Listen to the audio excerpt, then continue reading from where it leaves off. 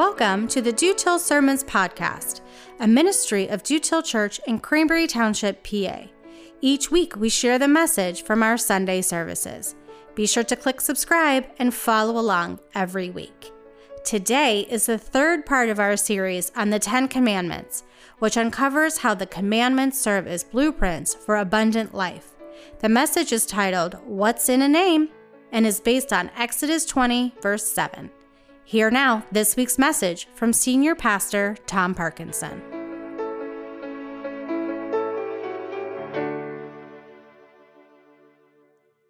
So my grandfather, Howard Parkinson, taught an ethics class at the local community college. And there was always a poster at the front of the room that carried his life's motto, do what is right. Do what is right. It was a lesson that my grandfather not only taught to his students, but that he instilled in his family. Do what is right, even when it's hard, even when it's inconvenient, even when it's going to cost you something or it's unpopular. Always do what is right. There is nobody in my family who's taken that teaching more seriously than my oldest brother. And my older brother always tries to do what's right. And there are many times in my life when I've not wanted to do what's right, and my older brother has been the voice of reason. I can remember a time in my life when I was struggling to do the right thing because the right thing was a hard thing and a costly thing. And my brother said to me, Thomas, he always calls me Thomas, Thomas, you need to remember you're a Parkinson, and we do the right thing. What was my brother doing in that moment? But he was reminding me that my grandfather had values that he instilled within us, and those values became attached to our name. And he reminded me that I bear the name Parkinson, and that name is bigger than me. And if I'm going to have that name, then I have a responsibility to live in such a way as to bring honor to our family name by embodying the values that come with being a Parkinson. So do what's right. And what my brother was teaching me in that moment is that names matter. Our names are more than just ways that we identify each other, but our names carry something of our character and our reputation. If I say the name Serena Williams, what comes to your mind?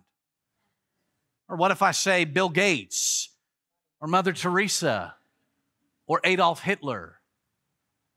In just the saying of those names, something of their character, something of their accomplishments, something of their values for good or for ill comes to mind because names matter. Names carry meaning. Your name matters too. As a matter of fact, I bet your name matters to you. You want your name to be associated with good things and with things that you value. And you don't want your name sullied by association with negative things. If I told you that I read your name in the newspaper, you would probably be anxious to read it because you want to know what's being said about you. And if your name is in the community good news section, you'll be happy. And if your name is in the legal briefings, you'll be horrified. Right? Because our names matter, and the association of our names, it means something. Well, if our names matter to us, how much more does God's name matter to God? In Exodus chapter 3, Moses encountered God for the first time in the burning bush. And in the midst of that moment, Moses asked God for his name. What's your name, God? And you remember God's response, the mysterious name of God, I am who I am. And from that time forward, God has been known as the great I am. And that name has great meaning because it means God is the one whose very being, whose very existence is God's name. So God's name is made known when God's characteristics come forth. When God shows grace and compassion and mercy to the Israelites, God would say, I'm making my name known to you.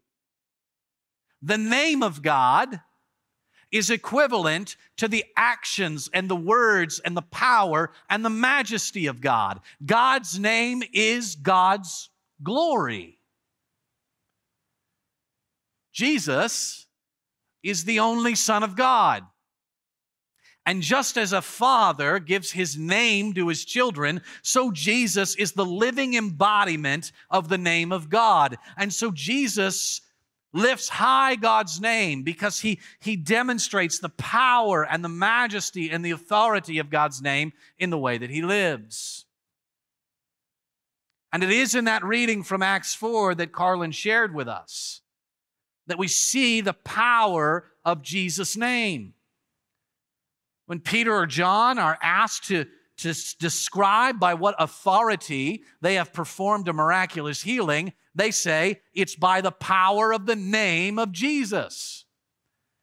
And when they are pressed further, they say those famous words in Acts 4, verse 12. Salvation is found in no one else, for there is no other name under heaven given to mankind by which we must be saved. The name of Jesus is so powerful that the very power of salvation is contained in this name. And the result is that you and I, when we pray in the name of Jesus. And when we pray the Lord's Prayer, we pray, hallowed be thy name, meaning, God, your name is holy. God, your name is special. God, your name is lifted up. And when we praise the Lord our God, what do? We lift high the name of Jesus. Names matter. And God's name matters. And God's name is holy and righteous. And God's name is worthy of adoration and reverence and praise. That's God's name. Now, you've got to have that in your mind when you come to the third commandment. Exodus 20, verse 7. You shall not misuse the name of the Lord your God, for the Lord will not hold anyone guiltless who misuses his name. Now, when we hear that commandment, we might ask ourselves, why so serious? Why is God so insistent that nobody gets held guiltless who misuses God's name? Is God so insecure that God can't stand it if somebody says a bad word about him? Or is God no better than Will Smith at the Oscars? Get your name out of my mouth, slap. Is that how God is? Well, that's not quite what the commandment's getting at.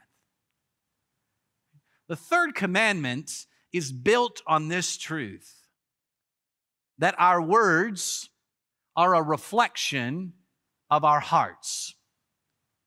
That what comes out of our lips originates from deep inside of us.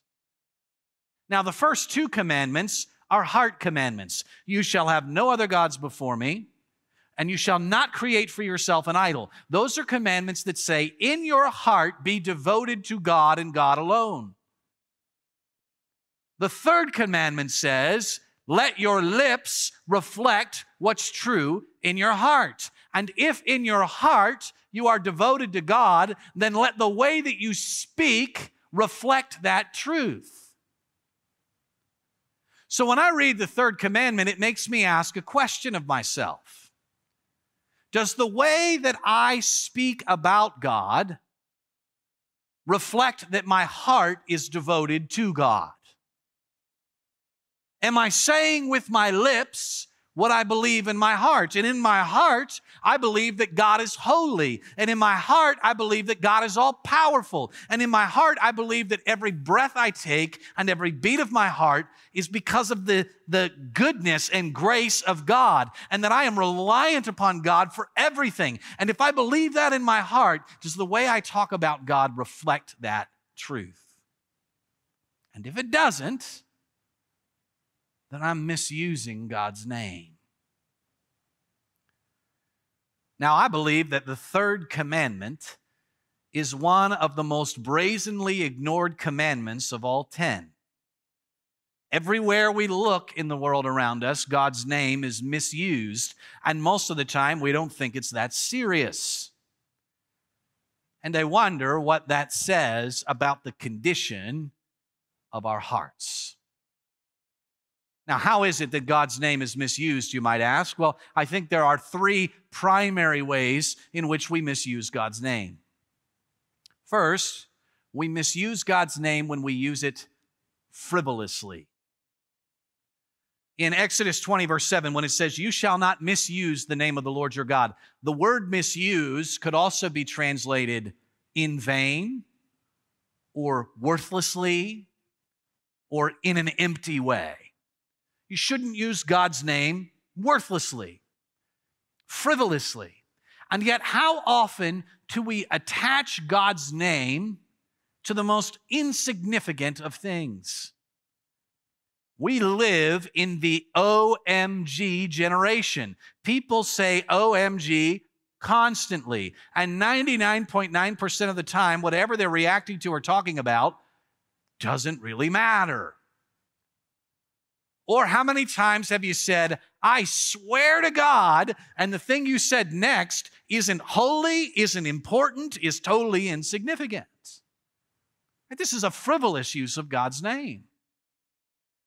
But the frivolity goes beyond the mundane. We use God's name frivolously when we use God's name as a swear word.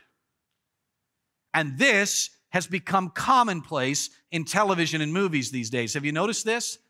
JC and GD everywhere, and people act like it's just a normal way to speak. But what are we doing in that moment? But we're taking the holy name of God and we're using it to express unholy feelings. And when we use God's name frivolously, what does it say about what's in our hearts? Because I know what you're thinking. You could be thinking to yourself, well, of all the sins there are in the world, of all the evil there is in the world, why are we picking on a few words that slip out of our mouths? But my question is this: if we can so loosely throw around God's name so frivolously, then are our hearts really surrendered to God? Do we really know who we're talking about? Do we really understand the majesty and the magnitude of this God?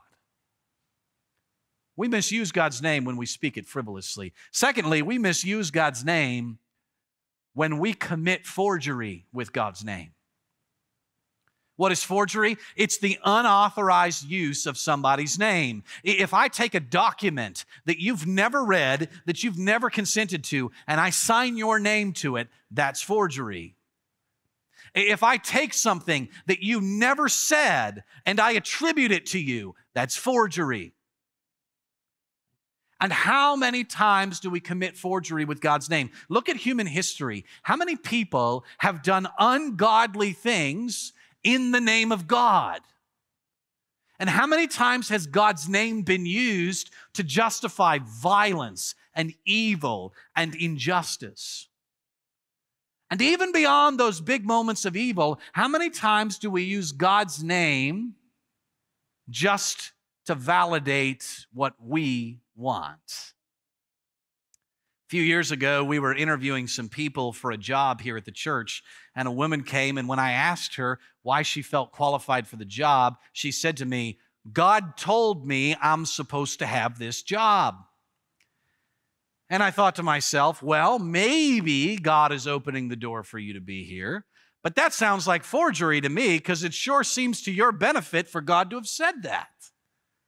She doesn't work here, right? It's a forgery to use God's name for your own profit or to use God's name for your own agenda. That's a forgery. We misuse God's name when we forge God's name. And thirdly, we misuse God's name when we use God's name flippantly. A flippant use of God's name is when it's not so much that there's something wrong with the words we say, but what's in the heart and what's on the lips, they're not aligned at all. We're just going through the motions. We can say the right thing, but we don't really believe it in our hearts. And God does not like for God's name to be used flippantly. Through the prophet Isaiah, God condemned this in Isaiah 29:13. God says, these people come near to me with their mouth and honor me with their lips, but their hearts are far from me. What is God saying? They're using my name flippantly. They're saying all these flowery things about me, but they don't really mean it. Jesus condemns this practice in the Sermon on the Mount when he says, don't go on babbling. Don't go on with all your flowery speech and your prayers. Either it's a heartfelt prayer to God or it's not. Don't use God's name flippantly. And yet, how many times have we gone through the motions and we said our prayers in Jesus' name, but we didn't really mean it? We didn't really think about the magnitude of what we were asking or saying. We misuse God's name when we use it frivolously, when we commit forgery with it, when we use it flippantly, and it happens all the time. Well, if that's a misuse of God's name, we might ask, what's a proper use of God's name? How do we properly use the name of God? Well, the old proverb is true. Actions speak louder than words. If you want to use God's name well, the best way to do that is to live a life that brings glory to God's name. Right? What did my brother say to me? You've got a name, Parkinson, and you got a responsibility to live in such a way as to honor the family name. Well, don't you know that you have a name too? And that name is child of God. Over the last few weeks, we've had the privilege as a church of baptizing multiple people. And when we baptize people, we baptize them in the name of God the Father, Son, and Holy Spirit. Baptism is a kind of naming ceremony. And when we are baptized, the water symbolizes God cleansing us of our sin, but it also symbolizes our birth into the family of God. When we're baptized, we are adopted as children of God. And just as our Father gave us His name, so our Heavenly Father gives us His name. And when we're baptized, we become bearers of the name of God. And the best way to use that name is to live in such a way that your life would give honor to God's name through your words and through your actions.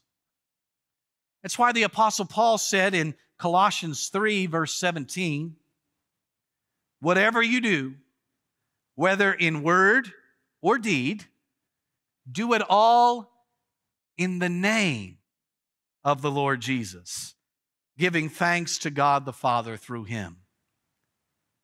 We want our words and our actions, the very living of our lives, to become God's signature in the world. We want God's name to be known through the way we live. And so when we embody the heart of Jesus, when we embody that heart of grace and compassion, of spirit and truth, in that moment we are bearing God's name to the world. Well, many of us were baptized so long ago that we don't remember it. And if we're honest about it, it is easy for us to not live in such a way as to bring glory to God's name. And the good news of the gospel is that God's forgiveness and grace is always available, and that we can wake up and remember the name that we bear, and that we can always choose a new path. Thank you for listening to this week's message from Dewtail Church. A great way to respond to the message is to click on the discussion guide in the episode description. The guide is designed to help you reflect on the sermon individually or with a small group. We'd love to have you join us at Dewtail Church for our weekly worship services. We worship at 9:30 and 11 on Sunday mornings, and you can worship with us in person or live online at dewtailchurch.org. Please join us on the podcast for next week's message. In the meantime, may the Lord bless you and keep you.